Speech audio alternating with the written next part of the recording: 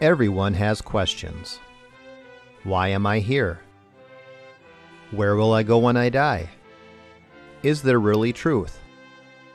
But not everyone has biblical answers. Welcome to the Pastor Study, a ministry of pastorstudy.org. Join us now as we study the Bible to draw closer to our Lord and Savior Jesus Christ.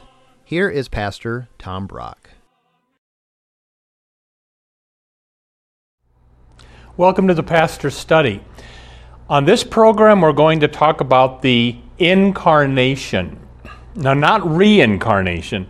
Reincarnation is a Hindu concept that you keep coming back to this planet, maybe as a person again or a cow, and when you finally empty yourself of the bad karma, you get absorbed into the universe and become nothing.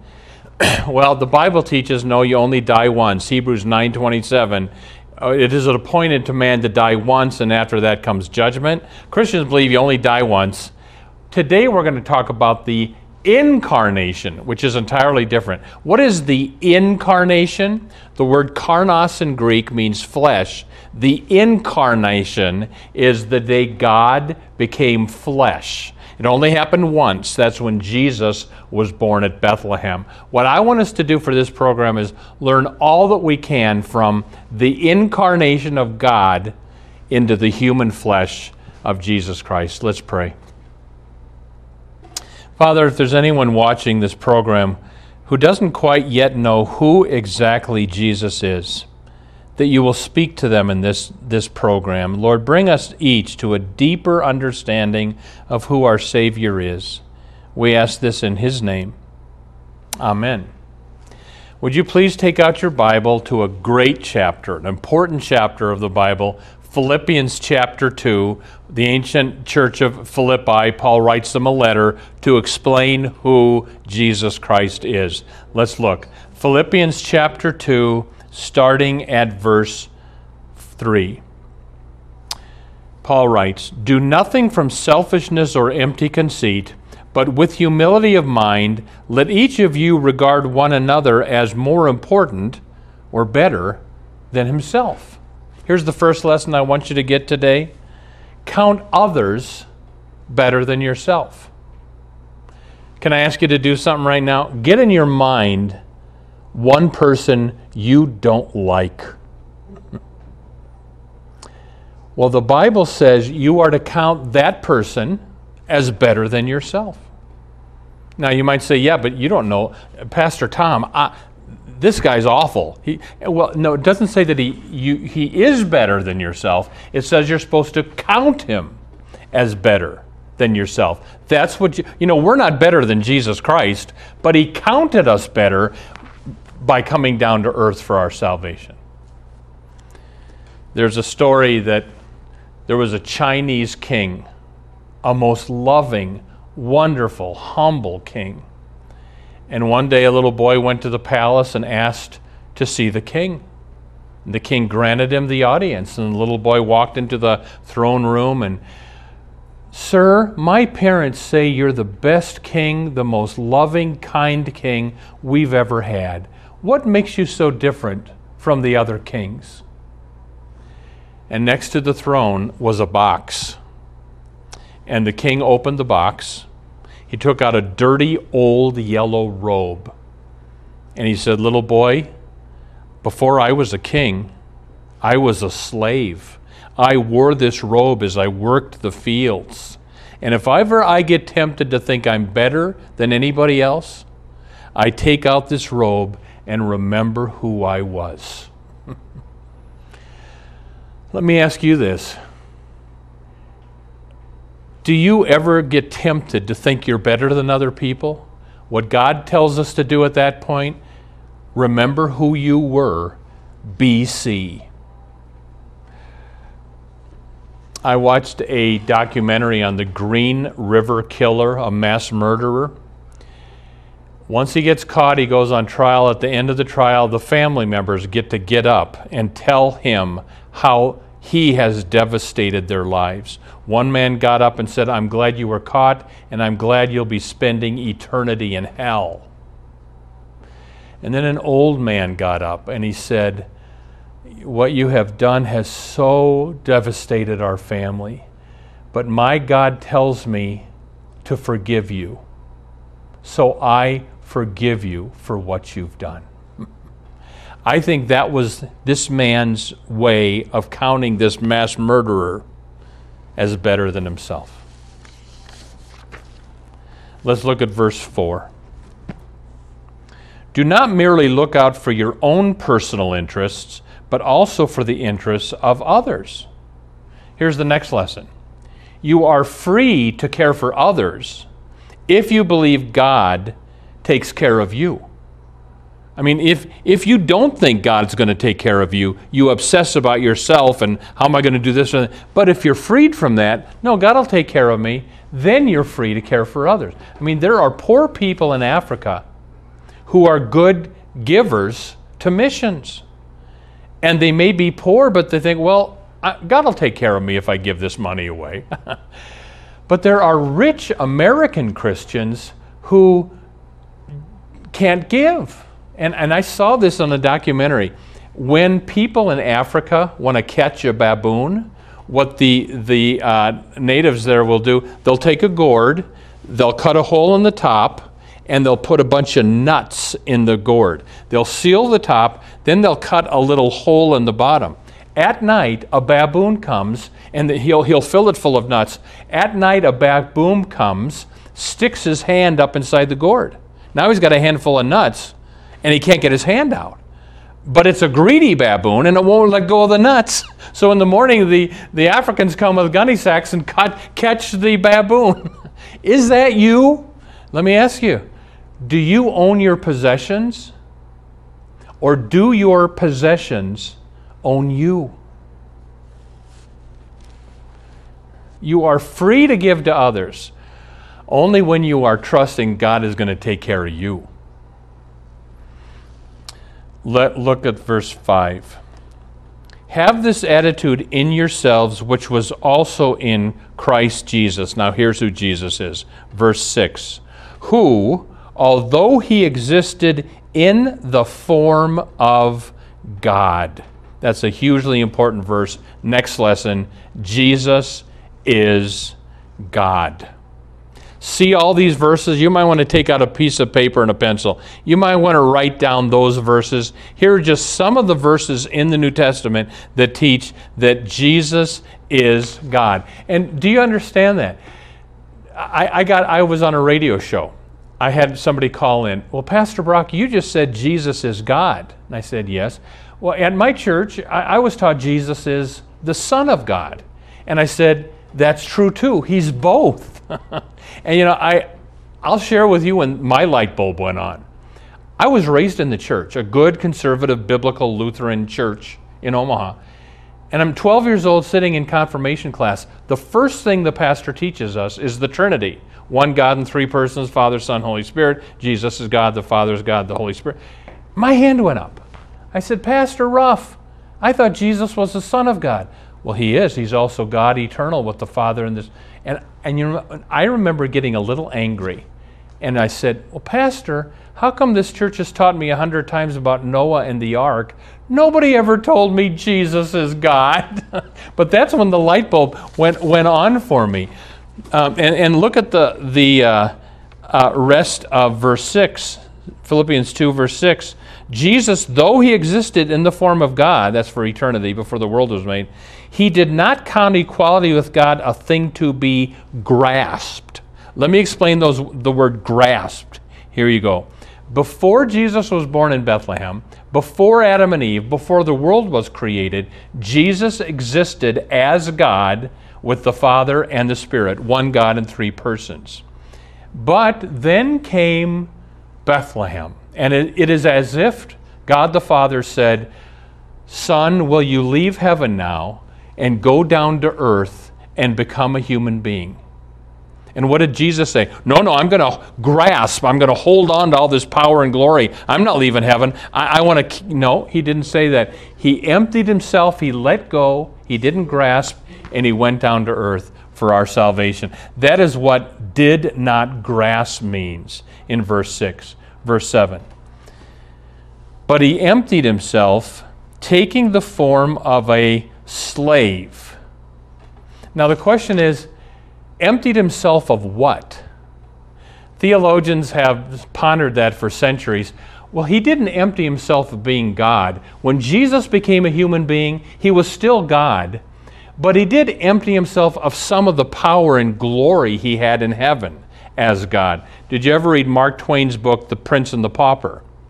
The prince, for a while, becomes a pauper and dressed in rags. He was always still the prince, but he also became a pauper for the story. Well, Jesus was eternally God. When he became human, he was still God, but he didn't have all of the power and glory he had when he was in heaven.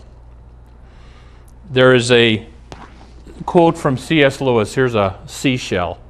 And C.S. Lewis said, imagine fitting your whole body down to live inside a shell, and you will get a glimpse of what it must have been like for God to become a man. Look at verse 7. He emptied himself, taking the form of a slave, being found in the likeness of men. I think that word slave should cause awe and wonder in us that the creator of the universe, the eternal second person of the Godhead, came down to earth and became a slave on one of his planets. That's kind of amazing. Have you ever been to Mount Vernon out in Virginia, the big plantation mansion of George Washington? And I've toured that. It's a gorgeous mansion. Around the corner are about 4 or 5 little huts where his slaves lived. Washington owned slaves. But what would have, can you imagine this? One day George says, Martha, I'm not living in the mansion anymore. The rest of my life I'm going to go around the corner. I'm going to become a slave on this plantation. I'm going to live in one of those huts. That's what Jesus did at the Incarnation. He became a slave. And Bill Bright was the founder of Campus Crusade for Christ, huge mission group, brought millions of people to faith in Christ. And Rick Warren asked him years ago when he was still alive, Bill, why did God choose to bless your life so much? Bill Bright responded, when I was a young man, I made a contract with God. I literally wrote it out and signed my name at the bottom. It said, from this day forward, I am a slave of Jesus Christ. Bill Bright did that because he knew Jesus first became a slave for him. Let's look at the rest of verse 8. And being found in appearance as a man. Here's the next lesson. Jesus is true God and true man. The Bible teaches Jesus is totally God, and it also teaches he really totally became a man. There were 2 heresies in the ancient church. One is called Arianism. Arius taught Jesus isn't really God. But there was a second heresy taught by the Docetists who taught Jesus didn't really become a man. And if you don't want to be a heretic, and you don't, you got to maintain, no, Jesus is truly God and he is truly man.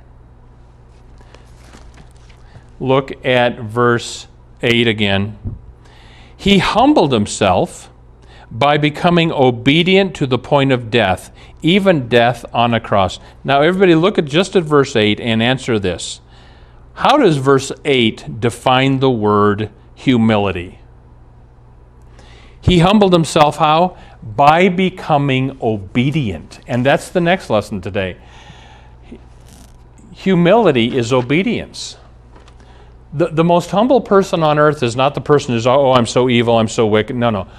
The most humble person on earth is the most obedient person. So let me ask you a question.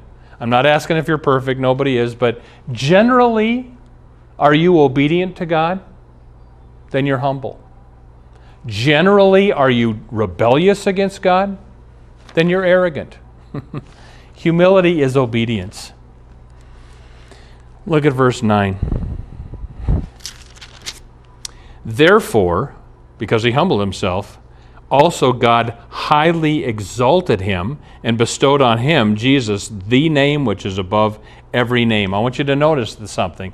What Jesus gave up and didn't grasp in verse 6, he gets back and more so in verse 9, which leads to the next lesson. God rewards humility. Just listen to these verses. Matthew 23. Whoever exalts himself will be humbled. Whoever humbles himself will be exalted. James 4:6. God opposes the proud, gives grace to the humble. James 4. Humble yourself before God, and He will exalt you. 1 Peter 5. Humble yourself under the mighty hand of God, and in due time He will exalt you. You think God's trying to tell us something? What He's saying is, if you humble yourself and obey God, in God's timing, He will exalt you. Here was a pastor who preached quite well, and he wanted to be on national television. And he prayed about it, and he kind of sensed, no, just wait, no. But one day he happened to get on television to preach a sermon, and the head of a national Christian network happened to tune in and see him preach. And the head of the network said, this man is anointed. We need to get this guy on national television. And they did. Humble yourself under the mighty hand of God, and in due time He will exalt you. I mean, imagine everything that had to come together. The guy had to be just on TV the right time. The guy had to turn the channel. I mean, but God's a big God. He can do that kind of thing. Humble yourself. Verse 10. And at the name of Jesus, every knee should bow, of those who are in heaven, that's the angels and the saints, and on earth, that's us, and under the earth, that's probably not a reference to demons, it's probably a reference to the dead. So here's the next lesson. One day, everyone will bow, willingly or not. Emperor Diocletian, the Roman emperor that killed countless Christians, the last day he's going to bow the knee to Jesus Christ. I've got an abortion clinic, Planned Parenthood, that just opened a couple minutes from my house. One day the people that are killing babies in there, they're going to bow the knee to Jesus Christ. The Supreme Court of the United States, whether they're believers in Christ or not, they're going to bow the knee to Jesus Christ. The pornographers are going to bow the knee to every human that ever lived is going to bow Satan one day, willingly or not, and for him it's going to be not, will have to bow the knee to Jesus Christ. I love the old song that comes from this very verse. He is Lord, He is Lord. He is risen from the dead and He is Lord. Every knee shall bow, every tongue confess that Jesus Christ is Lord. And one last verse, verse 11. And every tongue will confess that Jesus Christ is Lord, notice, to the glory of God the Father. Now look at that verse and answer this question. What glorifies God? The answer is when you confess Jesus Christ is Lord. I mean, let's talk about the glory of God. Do you understand that this universe is not about you? It's about Him. This universe was created not for your glory, for the glory of God. And according to that verse, how do we glorify God? When we confess Jesus Christ is Lord. On a previous program, I told you that I survived COVID. Horrible experience for 17 days. For 4 of those days, I was praying, God, can I die? Can you get me out of this? I hated it. But maybe on my very worst night, I back up. I've got family and friends that I don't know where they're at spiritually. I've talked to them about Jesus, and I don't think they want to hear it anymore. And I have wondered, if I go into their deathbed someday, am I going to bring Jesus up? Because they've heard it, and I don't think they want to hear it again. And that's causing me a little bit of, what am I going to do? Well, so one night, I'm thinking I'm dying. So I write a text to my loved ones, a couple of my friends, and dear so-and-so, and I basically said, I love you, and I don't know if I'm going to make it through the night, but I want you to be in heaven someday. And you need Christ to be saved. And please get into a good Bible preaching church and put your faith in Christ for your salvation. I listed some Bible verses. And then I had to decide whether to push the send button. And I had to pray. And I finally thought, why not? And I pushed the button and I sent it to my family and to my friends. And well, now they've heard it again from me. That was the bright spot in that horrible 17 days. But we're on earth, Christian, to glorify God. How do we do that? According to this verse, Philippians chapter 2, we glorify God when we confess that Jesus Christ is Lord. Those are the lessons we learn from the day God became incarnate, when the second person of the Trinity took on human flesh. We believe in one God, three persons, and the second person of God actually came to our planet for our salvation. Amen. Welcome to the portion of the Pastor's Study where we ask Pastor Brock questions regarding the Bible. Pastor Brock, our first question today is, do all Christian denominations teach that Jesus is God? All Christian denominations teach that Jesus is God. All Christians, Lutherans, Catholic, Methodists, Baptists, Presbyterians, non-denominational Christians, Pentecostal, they all teach that there's one God in three persons, God the Father who made us, God the Son, Jesus, God the Holy Spirit. Not three gods, one God in three persons. What is tragic, Mona? The United Church of Christ is the most liberal, farthest to the left of all the Christian denominations. Well, in recent years, they've decided you don't have to believe in the Trinity.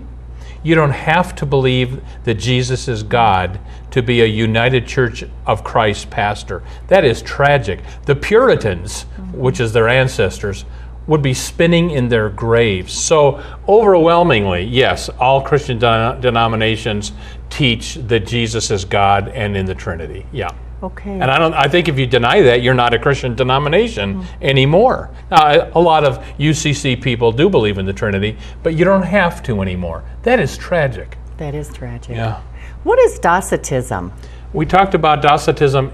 Dokao in Greek means to seem like. Okay. And there were ancient false teachers in the church who said, well, God would not really become a man, because then he'd become sinful and material.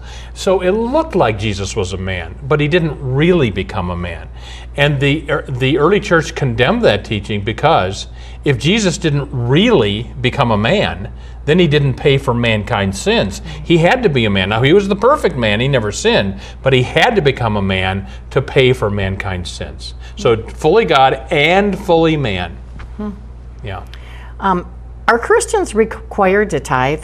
Isn't that an Old Testament law for Jews only? In the Old Testament, the Jews had to give 10% of their crops to the Levites, the priests at the temple, etc. So here's my thought. Does the New Testament say you have to tithe? Actually, it doesn't. The New Testament principle is, Paul says, give as you may prosper.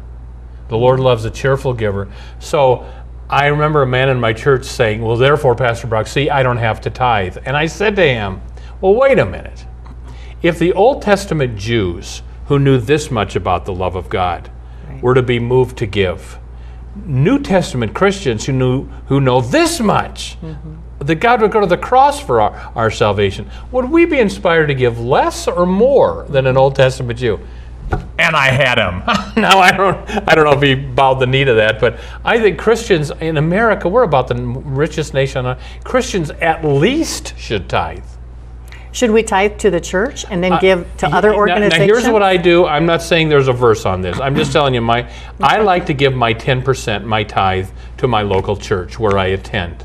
Okay. But then my offerings above and beyond that, I give to overseas missions, I give to the persecuted church, Voice of the Martyrs, or ICC. So that I give wherever I want. Okay. Yeah. Some TV preachers say that if you give, God will give you back more. Is this true? It's true, but not the way some of them preach it. I will not tell you the name of this preacher, but he's the worst preacher on television. And he'll look in the camera and say, I prayed for $500. The next day I opened up my mailbox, $50,000. That's because I gave $500 to this ministry. And if you give me $500, I mean, he makes it sound like if you give him money, he's never asking for missions overseas. He's asking for money. If you give him money, you're going to be prospering tenfold. That is evil. I wish that guy was. You can tell he's using the Christian gospel for money, which stinks. But here is the principle. Jesus said, "Give and it will be given to you." Right. Pressed over, running over. So yeah. So if you give, you will be blessed, but not necessarily monetarily. There's all kinds of ways God can bless you. Yes. So when I give money to the Lord or to a Christian mission, I don't sit there and waiting, okay, now where's my $50,000 back? Is it coming in the mail today? Yeah, it will be coming someday, but not necessarily in this life. Yeah. All right. If one day all will confess Jesus as Lord, does that mean all will ultimately be saved? Some people misinterpret that verse from Philippians 2. Everyone will confess Jesus Christ as Lord. And they look at the verse and say, well, see then, everybody's going to heaven because they're confessing Jesus Christ as Lord. My response is, yeah, they will confess Jesus Christ as Lord, whether they want to or not. Satan one day will confess Jesus Christ as Lord. That doesn't mean he's going to be saved. Well, when it says every knee shall bow, is that including that? Everybody, willingly or not, are going to have to Okay. bow the knee to Christ. That doesn't mean everybody's going to be saved. Okay. Yeah. If I don't talk to people about Jesus, does that mean I won't be saved? I don't want to say that. We're saved only by what Christ did on the cross. We're not saved by sharing the gospel, tithing, speaking in tongues, praying. What saves us? When Jesus died on the cross, he said, it is finished. Our salvation is complete. He paid for our sins, so now I'm forgiven, I'm saved, and going to heaven. If you never talk to anybody about Jesus, I think you got to ask, something wrong going on here. If I love him, if he's the most important thing in my life, am I going to hide that under a bushel? No, I'm going to let it shine, like the old song says. So I'm not saying you're not saved, but you need to pray about, Lord, help me open my mouth.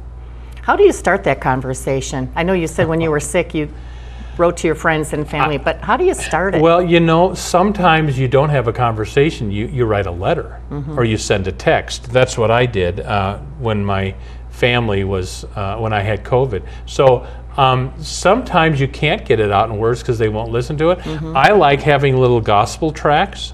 I mean, I often, oops, we're almost out of time. We got to quit. Say goodbye, Mona. Thank you for joining us today. May you be blessed, and see you next time on the Pastor Study. Thank you for watching the Pastor Study. You can watch more of our programs at pastorstudy.org. We are on the air preaching the gospel of Christ because of our generous support of you, our viewers. Would you consider supporting our ministry?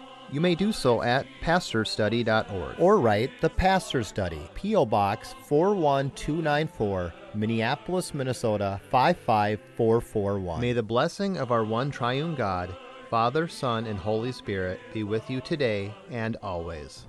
If you've been blessed by the Pastor Study, would you consider a tax-deductible gift to help us reach more people with the good news of Jesus Christ? You can donate at our website, pastorstudy.org, 2 S's, or mail a check to the Pastor Study, P.O. Box 41294, Minneapolis, Minnesota 55441. May the Lord bless you and have a wonderful week.